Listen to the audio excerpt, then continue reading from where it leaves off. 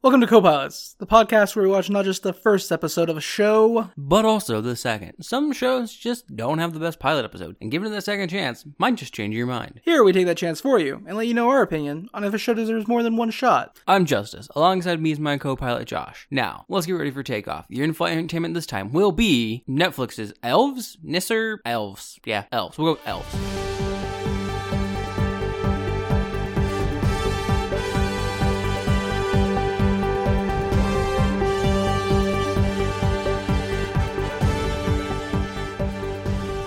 If you speak English, the show is indeed called Elves. However, the original title is the Danish title. Nisser, I think. It's Nisser. I definitely didn't pronounce that right. You might have. Danish is similar to German, and that looks... I've got no idea. If based on German, that's how I'd pronounce that word. Nisser. Yeah, but you could also drop the R. Some languages sometimes drop certain consonants at the end, depending on the word. Fair enough. So, what is Elves? It is a 2021 Netflix original series, originally Danish, and it is a Christmas series. Hence the name Elves. I will say, I distinctly hate Netflix's habit of taking shows and slapping their label on a show when they had nothing to do with the production. Yeah. Money Heist Season 1 was that way. I'm pretty sure that's what they did here. I'm not entirely sure, but it feels like it. I think it is, but I think I recognize some of the voices for the English dub from the Money Heist English dub.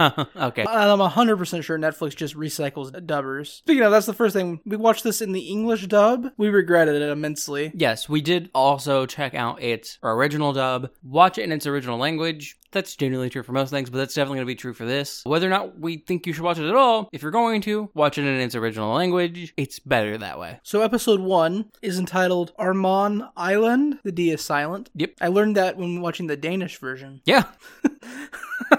So we open up on this show with a slow panning back shot on like a gate, but it doesn't necessarily look like super professional. It almost looks like it's just made from pieces of rebar and some chicken wire and then a sign, and then all along the side of it, stretching down much farther, is a fence made of what just looks like sheets of corrugated steel or corrugated aluminum. Yeah, the bottom 5 feet or so of the fence stretching past the gate is just sheet metal or corrugated steel, and then it's got like actual fencing on top, and then was it barbed wire or it was hard to tell, really. Yeah. It was some type of security wire, barbed wire or razor wire or something. And then a truck pulls up and a man gets out of it and goes around to the back where he has a trailer with a cow in it. And he has a rifle and he takes the cow and leads it to the gate. And unlocks the gate. And with him unlocking the gate, we get a closer view of it. And it also seems to be electrified. There is a sign that we see initially that is a yellow sign with a black lightning bolt on it. And there's a giant rubber seal around the lock area. Yeah, so it looks like it's an electrified fence. With precautions to make sure you can unlock it without electrocuting yourself, because the lock is still metal. Is it? Is that how locks work? Well, no, locks don't have to be metal. Yeah, good point. So in one of my that's not how locks work. In one of my favorite fantasy fiction series, the locks are typically made out of wood, actually. Yeah, also you can make a functioning door lock out of wood. It's actually pretty easy, and they're fairly neat. And the keys are like weird cubes that you have to like slide into the door. Cool. You know what I'm talking about? Not off the top of my head. Gentleman Bastard sequence. Oh yeah, you're right. Mm-hmm. Yeah, I forgot that those were their keys. Yeah, they're like cubes that like fit in and like finish the gear so that the doors can properly open. It's really it's really like inspired design. Anyways, sorry.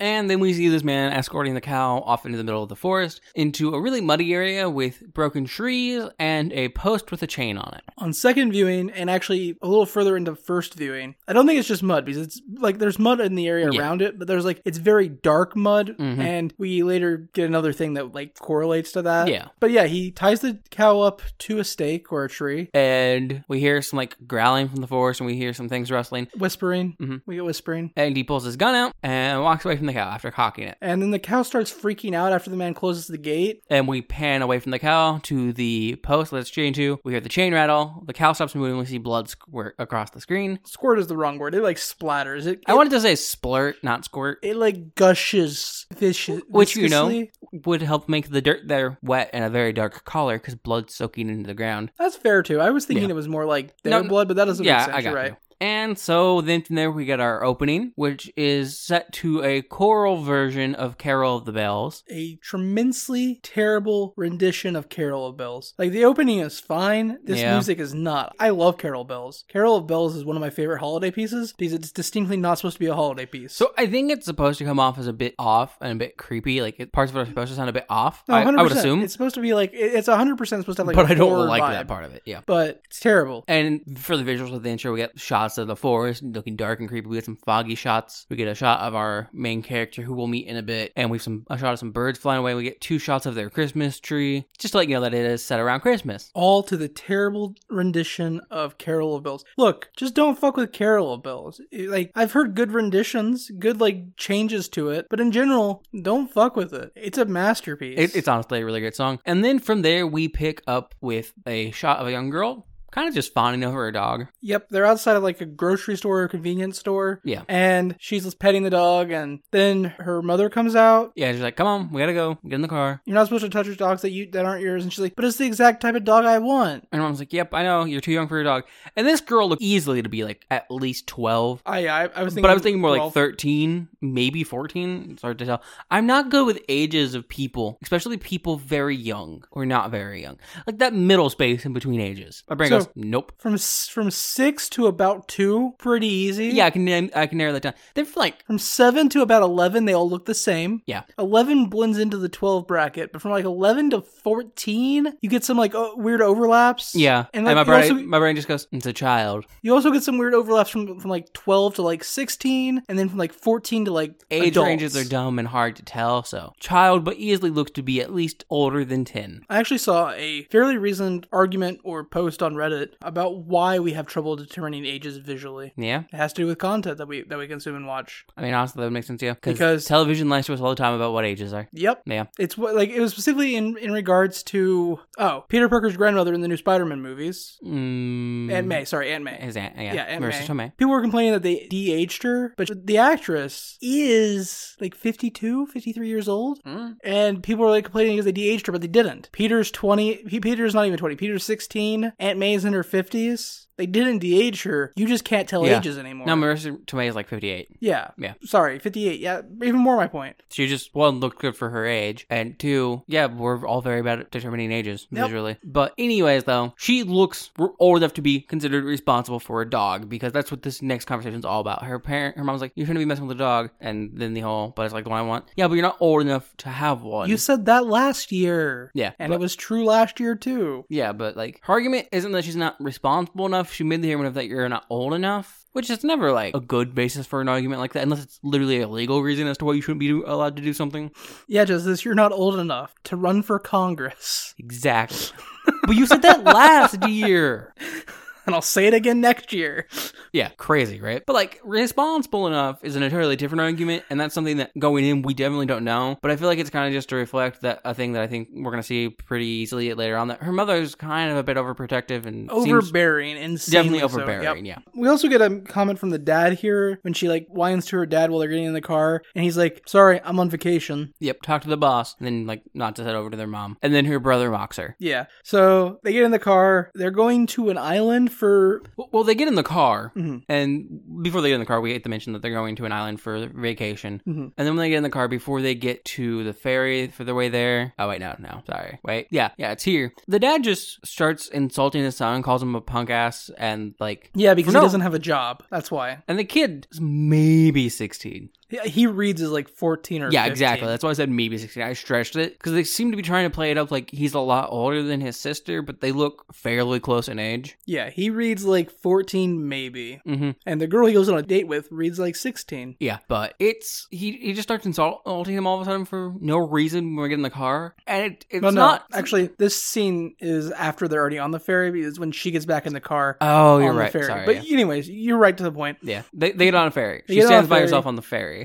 And then she's sitting outside, and there's a call for everybody to get back in their cars, so she gets back in her cars, and that's when we come into this argument between the dad and the son. Yeah. The dad's name is Mads, the mom's name is Charlotte, and the son is Casper. Yes. The friendly ghost. And the daughter's name is Josephine, or Jose, they call her a lot, at least in the English dub. Yeah, Jose. And so then they get in their vehicle, they arrive at the island, and they stop briefly at the gate to get directions. Yeah, they ask a local for directions. The girl that Casper will eventually go on a date with. Yeah, Yeah, and she tells them, okay, just follow the coastal road and you'll go to where you need to go. Yeah, because they're renting a house from somebody, Airbnb a holiday, style. Airbnb stuff, yeah. I don't think they actually use Airbnb. It doesn't seem like that. Yeah. Airbnb's a lot more... They just get to the house and go in, so... Yeah, that's what they're doing. So we get an overview shot of them. That way when we come back in, it's an indistinguishable amount of time. We don't know exactly where they are, and they can have a conversation. Basically, we got the overhead shot to break up the fact that they've just gone from the ferry. It allows us to move time. The father has decided to take a shortcut instead of following the coastal road like he was told. And as his wife points out that they were told, because she has to point it out. Yeah. He's instead taking a road through the center of the island, through the forest. Because they're like, yeah, coastal road goes around, this will go straight through. As long as I stick straight, we should be fine. Which is, why would you ever assume that a road just continues all the way across a fucking island? I would never make that assumption. I don't make the assumption that the road continues down like 150 feet that I can't see. We should mention the reason they had to ask for directions because the GPS isn't working on the island, and they don't have cell service either, it looks like. Yeah. Yeah. So, as they're driving, the dad is mocking the son about, because the son's kind of complaining, he's like, I don't know why we're here, I don't want to be here, it sounds kind of boring. Where is everybody? Where is everything? Where's anything to do? And the Is dad's there just even a mocking town? him. And just like, don't worry, we brought your Curious George books, and he's mocking him and shit, and just, it feels bad. Like, it's not even humorous mocking, it just feels bad. Yep. So then, after mocking him about the Curious George books, the mother interrupts and's like, we should all sing along to Christmas music. Yeah. And so they all start singing Jingle Bells. Well, Mads, Charlotte, and Casper do. Yeah. Josephine doesn't, so Casper starts harassing his sister. Yeah. And they start fighting like siblings do. And the father takes his eyes off the road to yell at them and like turn around and look at them. Even though the mother's already doing that. Which you don't need to do as a driver. Never turn around. If you're going to turn around and yell at people in the back seat, what you have to do first is stop your car and pull over to the side of the road and then turn around and yell at people. Or if you're really good at driving, whip your car around 180, throw it in reverse, and drive backwards down the road. That way, when you're looking back to see where you're driving, you can also see your kids to yell at them. This is the most badass way to yell at your kids. I want that in a movie now. I think, the genre of cool spy parents or spy family stuff is kind of worn out. It's welcome. It's a dead genre, yeah. So I don't think it's going to happen because that feels like where it's the most likely. But yeah, honestly, that would be a fun scene to see in one of those movies. But anyways, though. Hitman's Bodyguard 3. Samuel L. Jackson has now married his girlfriend, who was in the second movie. They have kids. It's 8 years later. Ryan Reynolds is driving the kids to protect them, and they're fighting, and he has to whip the car around in a 180 and yell at them while driving. There you go. I'm fine with it, yeah. Book it. Contact me, Hollywood. I'll write part of that screenplay. So, because the dad's not looking, they seem to hit something. We hear a small thump. The car stops, and they all get out of the car to walk around the front to see anything. They don't look behind them. At no point in getting out of the car do any of them look behind them. No, Josephine does. Oh, yeah, sorry. The irresponsible child, who's not old enough to take care of a dog, is the only one smart enough to be like, well, we ran it over, so it should be behind us, or maybe underneath us.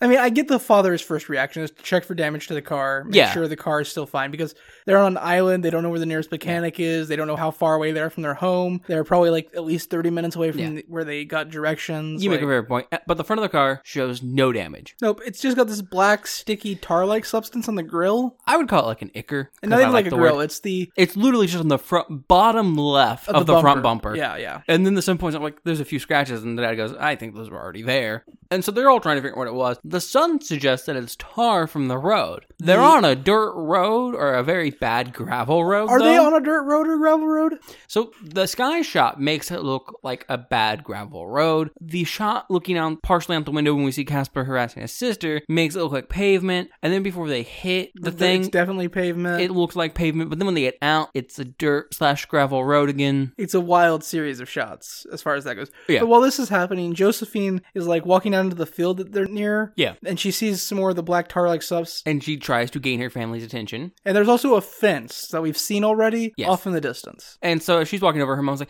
don't get too far away, it's not safe or whatever. And she's like, well, there's more of that black stuff over here. If we hit something, it might be over here. And they just ignore her to continue bickering about what it might be. Yeah. And while they're ignoring her, she's getting further and further in the field, heading towards the fence. And then the red pickup truck from the first scene pulls up. And out steps the guy who dropped the cow We don't off. get his name until the next episode, but his name is Mueller. His name is Mueller, yes. Yeah. And he also has another guy in the car with him. But when he gets out, he yells at Jose to get out of the field. It's not safe. what are you doing in there? This is private property. It's a private road. Get back to your family, and you all need to get back to the car and go. And, like, the father's like, we were just cutting through here to get to our place, and tells them where they're staying. He's like, cool, next time, take the coastal road. This is a private road. Stay off of it. And the dad's just like, well, if you don't want people even on you for like 2 minutes, you think you would put up signs? And the guy's just like, get in your car. And starts to walk towards him. The dad backs up. And the mother tries to step in and be like, introduce themselves and be all nice about it. And she's like, get in your car and go. It's a private road. So then, after they're driving away. Be fair. I don't like Mads. Mads is a, like, cardboard cutout of a man. Yeah. I don't mean that in a sexist manner or like a toxic masculinity manner. I mean, he doesn't exist. In the 2 episodes we get like no personalization from him, no characterization. Oh, we get characterization. Other than the characterization is that he will default to whatever his wife prefers. He is, like, you could poke him and he would fall over. Yeah. His only personalization is default to my wife and I wish I want to be a cool dad. Haha, I want to be friends with my kids. Yeah, but also insult my son when the chance arises. Yeah.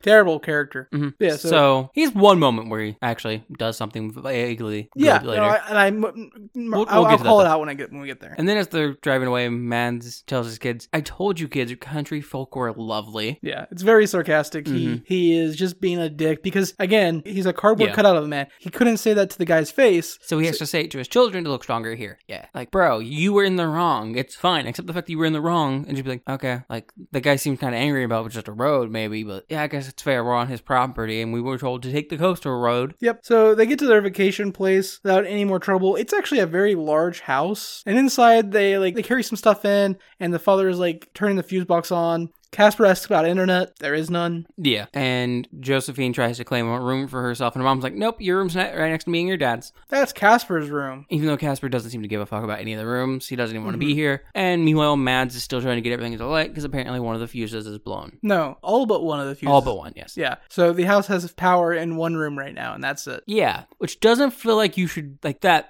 whoever they're renting this from. We don't know if they're renting it. They never mentioned renting it. They're just staying in somebody's old place. Yeah, and we get the name later. So he might have just been like, yeah, here's the keys. Go stay in my place. Have fun. Sure, but like, I mean, it's kind of shitty, but whatever. Yeah. So Josephine then decides to go explore around the place. And her mom's like, no, you need to do this. And she just stops paying attention to her mom while her mom's just listening through a bunch of shit. Me too. And she walks outside. Yeah, Respect. Her mom's specifically like, no, we need to unpack first, and then we're going to make Christmas decorations, and then we'll see what we want to do after that. Yeah, which isn't how the order of any of these events go anyways, because they need to get fuses for the house. Yeah.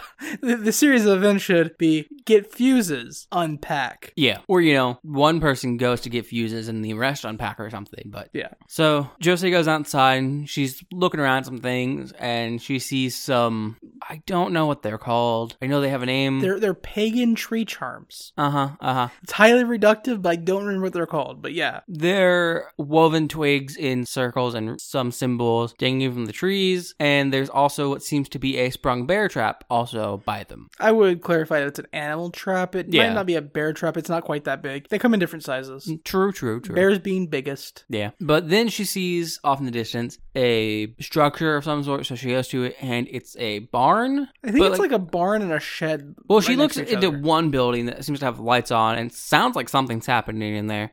Yeah. And then she looks into another one. So my first assumption was like this was a small like mill house that someone used it for like milling wood or some shit. Because it sounded like a saw was going. Like, so it was either like a craft, like someone's craft shop or some sort, like a woodworking shop. And then there's just a barn next door. And they just left the saw on this entire time. It fucking sounds like it. There was light on too.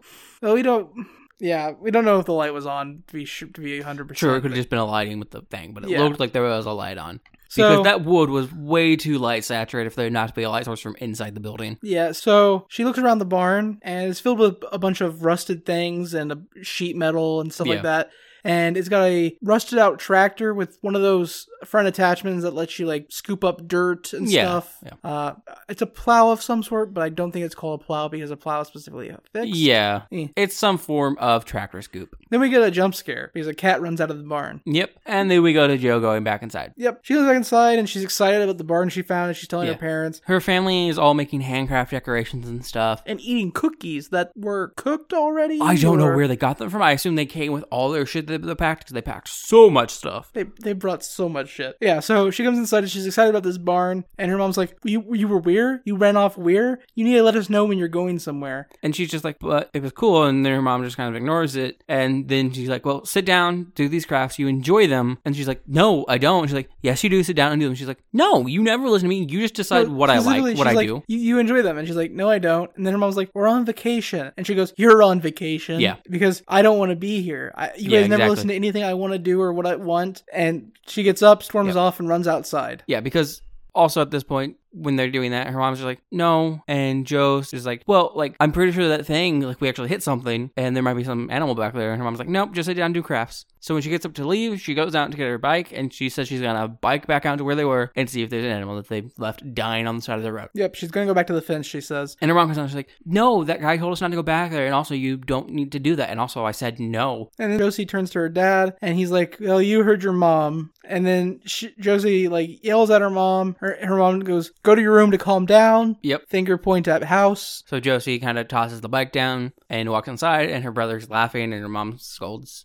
Casper for laughing. Yep. So she's back in her room, and then Casper and Charlotte go to a nearby store to get the fuses they need. Yeah, which does not align up with what? Because they're in the, like, kitchen living room area making crafts, and there's electric lights here. Yeah, which the kitchen that we saw earlier is the room that Josie left from, came back into, now there's light. But when we heard that there was only light earlier, we saw distinctly, like, the hall light or whatever it was behind Mads as he was working at the fuse box turn on and off. And now Josie in her room has light. Yeah, but anyways, Casper and Charlotte, I think that's what you said her name was. I never noticed Charlotte is her name. She introduces herself in this scene. That's the first time we get her name. Are off to buy fuses. And when Casper sees that the girl running the shop is the same from giving directions, who we saw a brief shot of him looking vaguely interested in earlier, he decides to go by himself, and his mother seems amused by this. Yeah. But she specifically says, you're so cute when you're running errands. Yeah. It's weird. It's a weird line. Like, and it's not just the dub, it's also the subtitles. I mean, maybe in, like, a different family dynamic, I would buy it, like, literally, like, kind of a jibing mock, like... Yeah, that's what the dad would say. It's not what she would say. Yeah, exactly. It doesn't fit with her character from what we've seen so far, so it just feels awkward. Mm-hmm. Yep. So he goes in, and he tells her that, hey, I need these things. These fuses. And she just points to where they are. And, like, he continues to try to hit on her, and she's insanely unreceptive. Like, yeah.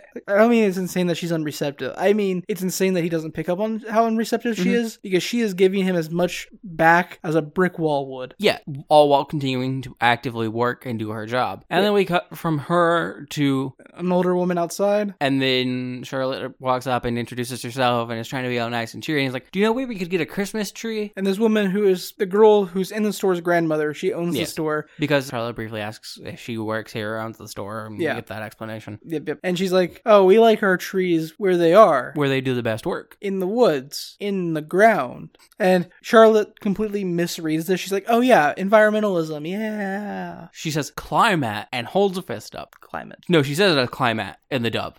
That's wild. I didn't catch that. Yeah, in the dub it said as climate, and I was like, weird. I know how to say the word climate. But apparently the dub does not, though. The grandmother also, like, is aware of her family, and she's like, I heard you had an incident out on the private road earlier today. Yeah. You really should stick to that coastal road. And it's the best thing to keep you all safe and happy until you leave here. And if you're not quite understanding anything, feel free to come find me and we can talk about it. Yep. Just want you to have the best holiday you can. Until you leave. And then you come back to Casper, and he's basically just seems to have given up, so he's leaving, and then the girl stops him and tells him, sure, she'll meet up with him tomorrow at the beach, sunrise. Well, at the harbor, sunrise. Yeah. Honestly, it's wild how quickly she turns. Like, she had no interest in him. I don't know why she does now. The only base assumption here is that we have, like, a weird Innsmouth thing going on here where she feels compelled to follow what is assumedly the isolation of these strangers because of the closeness of the community, but she's actually vaguely interested, and he eventually whittled her down. Though we see no actual scene or direction that implies that. It goes from stone-faced to just fine tomorrow. Yeah, anyways, back at the house, Mads checking on Josephine, and he comes off, I guess actually, this scene probably takes place after Charlotte and Casper are back, which is why there's electricity in her room, because he does specifically end the scene by saying, come out to spend time with the family when you're ready. Yeah. But like he comes in her room and he's like, look, we worry about you, and sometimes we're a little overprotective.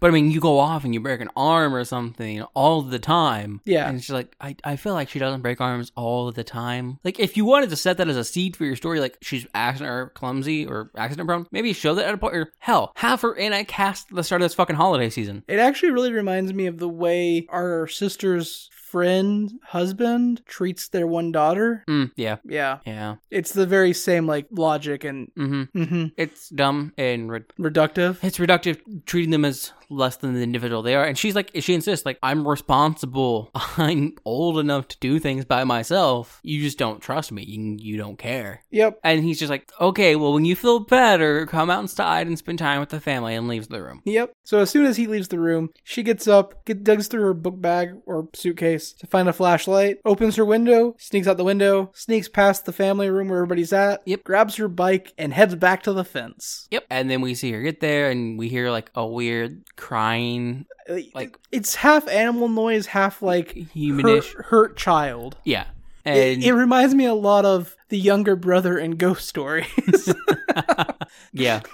And so she walks over to it, finds something, picks it up and wraps it in like her jacket. Yeah. And is walking back along the fence. And we can see something behind the fence, like kind of stalking her. We also hear like some sound from behind the fence, but we can't really tell what it is. And then she sees through the crack that it's pure black on this crack area. So in the fence, so it looks like there's just nothing there but darkness. Yeah. And then it moves and she freaks out. Well, we sit there on a moment for the camera because we see that actually a small portion of the fencing is bent out along the bottom. Which is how this thing got out of the fence. Assumedly. Yeah. And then this thing on the other side slams into it. She freaks out and runs. So I'm going to go ahead and give it. I called it a creature all the way through my notes. I'm not going to hold up to that in this review. It's an elf, not like Tolkien. Assumedly, they never, in these two episodes, we never get the name of the creature stuff, but yeah, there's no other reason to call the show elves. And not like a Tolkien elf, but like Germanic folklore elves, creatures of the woods that like consume those that are lost in the woods and like eat them down to the bone. That type of elf, which is why they feed it cows. That would make sense. It's Germanic folklore elves, not like Tolkien elf. Totally makes sense though. She runs off, the episode ends, credits. No closing song, thank God. But yeah, Justice, episode 1, what do you think? Well, on a good note, I do appreciate a good book ending of an episode, which this show does. It starts on the gate and ends on the gate, like a good lingering shot of the gate. Yeah. Which, if you're doing something horror or suspenseful, does add an air of mystery or intrigue around this gate. Like, what exactly is it doing to keep things in or out? What's the purpose of it? Who built it? Whatever. Obviously, this is much more recent men built, so we're not going to worry about the what built it portion, but like what's it keeping it in, right? So that's nice. Well, like similarly drawing to that, one of my like favorite horror TV shows also does something very similar close to the end of season 1, where the episode opens on this giant wall at the edge of the city, the town, and then at the end of the episode we have our main character like banging on this wall trying to get out. If you're wondering what the show I'm talking about, it's Wayward Pines. The first season's excellent. There was no need for a second season. I was just going to say the first season's excellent. That's it. I'm here to provide a micro review for Wayward Pines. Excellent first season. Yeah. It has no other seasons. But yeah, no, like, so good book endings. It was nice. The sound design overall for the episode was fine until we got to the dub, which felt like no one was in the same room when it was recorded. It all feels very canned and like almost feels more like every line was recorded individually and then you had some engineer assemble it, which always makes the lines feel kind of lifeless in my opinion. Yeah, so you know how like in 80s and 90s movies and even some like 2000s movies, you can distinctly tell when audio is ADR'd in? Yeah. That's this entire dub. Yeah. It all sounds ADR. There are a few, very, very few decent moments of ADR in this. Yeah. Very few. I would be in agreement with you. This show, the first episode, introduces the entire plot premise very well. It's slow, but that's fine for horror and suspense. For episode 1, I don't think it's that slow. Yeah, it's not too slow. It's kind of, but it's not bad. We get the family dynamic enough that I know I hate the mother and I think the father sucks. Yeah, I don't like the family dynamic, but it doesn't mean that the show doesn't portray the family dynamic that it's doing well. And it lays out the plot hooks. There's a creature or series of creatures that live inside this fence. A baby one got out. They hit it with their car. What are the consequences of these actions? Go. Yep. It lays out all of that very well in episode 1. Yeah, it's a fine episode 1. It's interesting. Yeah, I mean, it also does work to establish that our main character is not going to be trusted or presumably believed if she ever tries to go to any authority figure. Not that she would, because she has unreliable authority pretty figures. Mm-hmm. Based on this episode alone, I would continue watching the show. But I would Danish. I would switch the audio to Danish and just read the fuck along. In Danish, I would watch this, or I would mute it and just watch it with subtitles. You lose out on the sound design. Mm-hmm. Which it does well, because like the sounds in the forest are almost like, it almost feels like you hear something roaring, but you don't. They've just kind of pushed up the ambient noise a bit, and you hear like these kind of whispers blended into it, and it works really well. And we hear that a few times, especially when we're getting more like establishing shots of the forest, which kind of implies that maybe the forest itself is kind of this creature, or it's the entire mysticism of the forest that is this darkness. Yeah, the whispering that we get in the forest really reminds me of Lost and the whispers in the jungle. But then you get to the ADR, and it's just like, man, I don't want to hear this. Yeah. Anyways, we're on episode 2, entitled Creature from the Woods. Yep, there are creatures in the woods. Whoever would have guessed. No, we're specifically talking about the creature from the woods. The baby one that Josephine stole. Fuck, I thought we were talking about Moeller. He was in the woods and he came back out. Okay, so episode 2, and this is, I have to give it a compliment here. Episode 2 picks up right where episode 1 leaves off. Like, I had assumed we'd probably pick up, like, the next morning. I just felt like where the show was going to do it, like how a lot of shows would. The only thing we skip is the amount of time it takes her to get on the bike and go back to the house. Yeah, she goes back to the barn. She's literally walking back into the barn, still with this thing wrapped up in her jacket. And flicks on the lights in the barn, and they just come on. So, yeah. This house and area has been uninhabited for who knows how long. The fuses in the house are all blown except one. Yep. But out here in the barn, which had its door open to the elements, cracked open, flipped on, no problem. Yeah. Wild shit. Different property. You can't prove it's not someone else's property. Fair enough. And so she's taking this thing that she's created in her arms and puts it into a kind of makeshift cradle, which is going to be the scoop on the front end of that kind of rusted out tractor. Yep. And then she notices that the creature has like the black tar stuff along its leg. Yeah. And she reaches to touch it, and the creature reaches out, the elf reaches out and scratches her hand. Yeah, which is, assumingly makes sense because she probably irritated its injury that it assumingly has because it got hit by a fucking car. And the size of this thing is like maybe like football. A football, maybe slightly larger. And like I think that translates pretty well to our European listeners too. Roughly the size of a football. Yeah. Which implies to me, by the way, that the way this creature like perambulates is probably through like a bounding motion, because when we see how it gets hurt later, it's hurt on its like back left leg. Like, so assumably if it stands vaguely humanish. Humans also perambulate. I said, by the way, it perambulates. It kind of bounds. You're right, my bad. Yeah. So assumedly, if say it's even standing up at full height, so it's standing like a human, its leg would be well below the front of the fucking SUV bumper. So the thing has to have been like jumping and then just got fucking hit in the air, right? Maybe they did hit a pothole. And maybe. Like they hit the pothole right and at the same time. So like they were low enough to hit.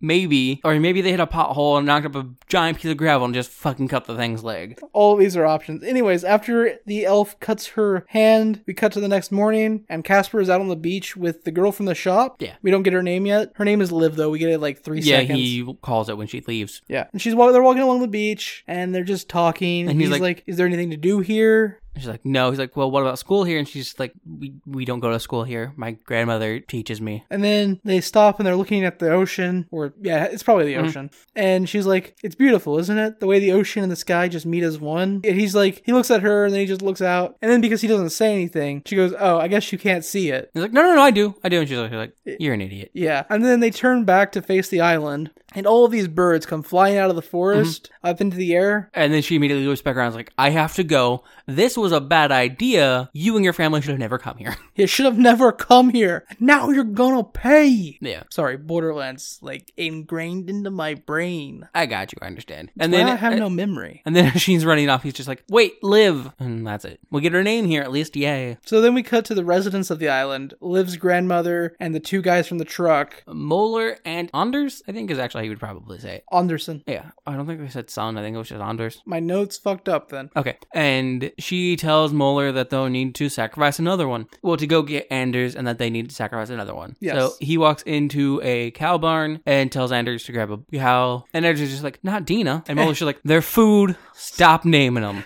You don't name your food. And Anders is like, but I like them. Yeah, Anders looks really upset as Moeller walks out. Yep. So we come back to the family breakfast table. Charlotte is genuinely curious about how Casper's date went. Mm-hmm. If you could call it a date, it was... Yeah, I guess it's kind of a date. Casper responds, though, he's just like, we just walked along the shore and talked, and she's like, well, what'd you talk about? Like, she's very interested in knowing, basically, it seems every bit of minutia that happened. She is the type of parent that both her kids have cell phones, but she's the type of parent that has installed not just like tracking software on the cell phone, but also the type of software that lets her see every incoming message and outgoing message on the phone. Any calls they make, yeah. And then the dad trying to be the cool dad is like, do you tongue her? And he's just like, what? And his wife's just like, that's too far. And then Josephine comes out to sit at the table. And she sits down, and everything's fine until her mom sees that there's a small, very small scratch on the back of her hand. Okay, but can we both agree that Josephine messes up here? Oh, yeah. But I'm going to go with, as we learn here in a bit, her skills of lying here that she shows are learned behavior because her family is also shit at lying. Yes. But she, like, her mom's like, how'd you get this? And she goes, it doesn't matter. It's nothing. And then her mom's like, how'd you get this? She's just like, I don't know, on my window. And she's like, you got it from the window? I don't know, a nail? There's a nail in your room? And she sounds Mads, like terrified about the idea that there's a nail. Yeah. You're going to have to look into that and get that fixed. And Josephine's like, it's not that big of an issue. It doesn't even hurt. Well, whatever. We're going to have to deal with it and we're going to clean this up and at least put a Band-Aid on it. And the thing here is we can all agree the correct response is, oh, I didn't even know that was a thing. Oh, shit. I didn't even notice that. Weird. I don't know. Maybe I scratched myself in my sleep. I have no idea. Maybe I scratched it in my sleep. Maybe I got it yesterday when I was out in the forest. Maybe it was when I was loading stuff in. Yeah, there's a bunch of ways it could have Maybe happened. it was when I threw my bike on the ground. Yeah, there's a bunch of things. Any reasonable number of things to use as a lie, or just be like, I've got no clue. I didn't even notice it. I don't know how many times in life I've like had a cut or like a scrape and somebody's like... Or a bruise and just be like, I don't fucking know where that came from. And somebody's like, you got a cut there. And you're like, cut where? Oh shit, you're right. Is it still bleeding? It's not? Okay, it's fine. I'll clean it later. It's actually a pretty large cut. I don't know how I got that. Damn. Okay. Well, thanks, I guess. Maybe that's just like a quote unquote country boy living thing. Don't ever say it like that again. But maybe. Anyways, though, her mother... I could have actually like put the accent on it. Like, Nope. Could have been just that, country boy living. That's not even a very good accent for it. It's not. I'm terrible. Anyways, though, after her mom cleans it and puts a Band-Aid on it, she's pitching the idea that they all go out to get a Christmas tree. And Josephine's like, no, Right now? I don't, like, right after breakfast, and I was like, yeah. And she's like, I wanted to stay home and read. You guys say I never read enough. And even though we're on vacation, I still need to read, right? Read at least 20 minutes a day. Right, Dad? And this is the first time Mads has any type of backbone at all. And he's like, you know what? She's right. And the mom's like, no, you're going with us. And the dad goes, she's old enough to stay at home by herself and read a book. Yeah. Nothing wrong with that. And then Casper goes, well, if she's staying, I want to stay. And the mom's like, no, you're not. Yeah. She like doesn't just like know him. She like yeah slaps him with that note like it's a hammer. So Casper and their parents leave, and Joe goes back out to the barn with the little med kit they have. An apple and a piece of bacon. Yep. And so the creature isn't in the scoop thing that she left it in. So she has to look around the barn, and we hear it moving around. She eventually finds it. It's up in the loft. Yeah, it's a drawn-out scene of clanking and some weird noise and stuff. It's meant to be uneasy. And she doesn't quite know how to get up to the loft right away, so she just throws the apple up to it. Yeah. Like, after telling it that she has food for it, and so on. So we hear, like, some sniffing, like a light snarling sound. We hear, like, a bite noise, and then the apple comes flying down the stairs just as she finds the stairs. Yep. She's like, well, I've got some meat, too. And she puts the bacon up on the loft floor. Very carefully. And then we kind of just sit there and stare at a piece of bacon for a while. And then a tiny little hand slowly reaches over the edge and grabs the bacon. This show spends way too much time in some scenes that it doesn't need to spend. Mm-hmm. Yeah, we'll get to that at the end of the review. And so she walks up to look at it, not all the way up the loft, but enough to turn her head and look at it. We don't really get a good view of it just yet. Its back is to our camera. We see it as a small, like, pointed head, and it's just snarfing down that bacon. And then we cut to the two men from the truck the day before, the guys from the village. And they're at the fence to sacrifice another cow. And this time, Muller's like, hey, look, I've got other stuff I gotta go do. Anders, you take it in there. Yeah. You tie it off. Because he was walking towards the gate, and then it seems he noticed something, so assumedly he noticed tracks. Yeah. And then Anders is like, well, I've never done it by myself. I don't know what to do. And Muller's just like, you go in there, you tie it up, and you don't linger. You get out fast. Yep. So then we go back to the family minus Joe, and they're off on the side of a road, and they're putting a Christmas tree up on top of their SUV. Yeah, and Casper's like, this tree is too big. I don't know why we got it. And his dad's just like, it's the perfect size to put Porky Santa. I assume it's like a Santa pig ornament. And Casper and his mom are both like, that thing is terrible. I don't know why we put it up every year. Yeah. And as they're bickering about that, a Jeep pulls up, And it's Liv and her grandmother. And the grandmother's like, I see you found your Christmas tree. And then Mads immediately goes, yeah, it was just lying out here in the woods. We just picked it up off the ground. Not immediately. They kind of all look at each other, don't know what to say. It takes a moment. And she's like, it was lying over there. Yeah. She definitely doesn't believe him. And she's like, you know the island is a nature reserve, right? I mentioned that, didn't I? She didn't. She did not mention that. But the mother agrees. Like, she definitely mentioned that they weren't going to bother the trees or anything. Mm-hmm. But she'd never straight out called it a nature preserve. And while the grandmother is like being snarky with the mother and father, Casper and Liv kind of exchange glances. Yeah. And then they drive off. Yep. And the mother's like, we shouldn't have done this. I told you. I told you so. It was her idea. Yep. Mads doesn't have ideas. He is a cardboard cutout. He doesn't know how to think. I mean that. His character has no, like... So we go back to Jose in the barn, and she is actually seeming to make some pretty good progress at getting this thing to approach her and kind of trust her. She's being very slow, gentle. She's kind of crouched down a bit, and she's trying to get it to let it bandage her, and it seems to be vaguely intelligent. And she's trying to get it to let her bandage it. Yes. I said her, didn't I? Yeah, you said... Although, that would be hilarious that she's, like, trying to teach this elf how to put, like, this baby elf, how to put a bandage on her. Look, you scratched my hand. Fix it. You gotta fix it. Yep. Yes, my mother already cleaned it and put a Band-Aid on it because she's overprotective, but now you gotta do it. Yeah.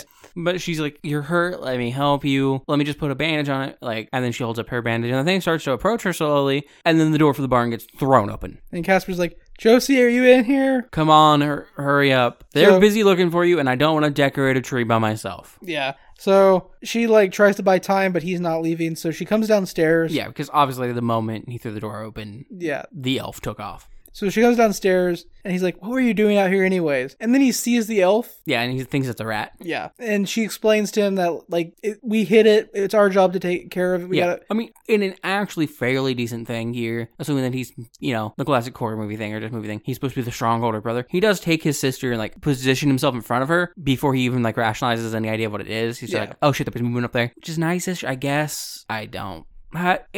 It's the most familial good thing we've seen out of this family at all. Yeah, and they argue, and he's like, well, I'm just going to get our dad then. And she's like, don't. He'll take care of it. Don't. And then, like, so they're walking back, he's like, well, look, we at least got to tell our parents. And she's like, no, we don't. It's our fault that I got hit. We were fighting. We distracted dad.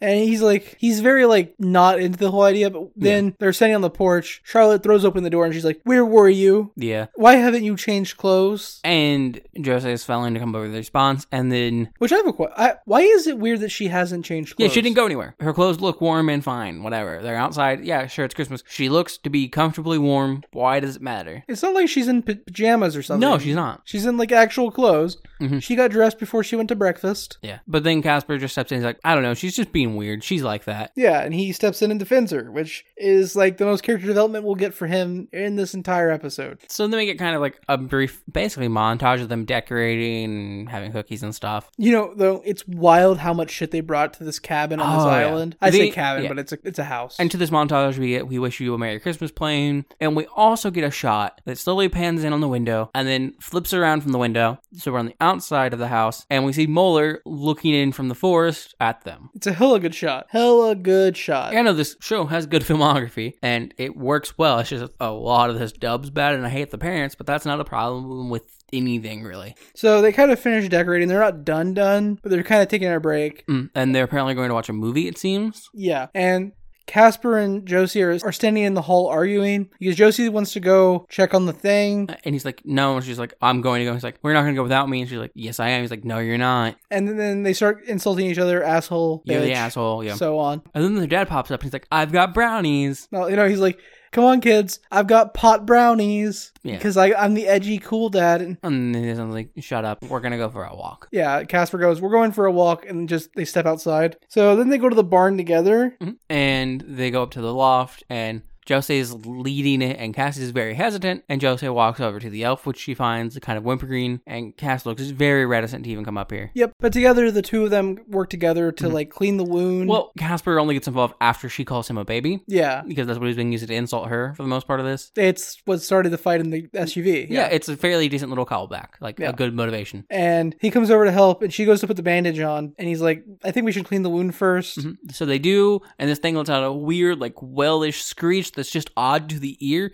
It's a good sound effect. All of its noises are weird to the ear. Yeah, but like they're good sound effects, but sometimes your brain just goes, that doesn't sound right. That's not an accurate sound. Like that's not sound. That's not normal sounds, which is honestly a good thing to kind of get from a horror thing. Casper then suggests giving it something for the pain. Yes. And we cut to the man in the forest. Anders. Which, let me clarify something. Never give an animal human medicine unless you know how it's going to react with it. So this weird mythical looking creature, don't give it human medicine. Also, don't take animal medicine. Or unless you have access to the internet. And even then, don't take the internet's advice on animal medicine. Yeah, exactly. Horse tranquilizer will not cure you of COVID. Horse dewormer. Dewormer, my bad. Tranquilizer will.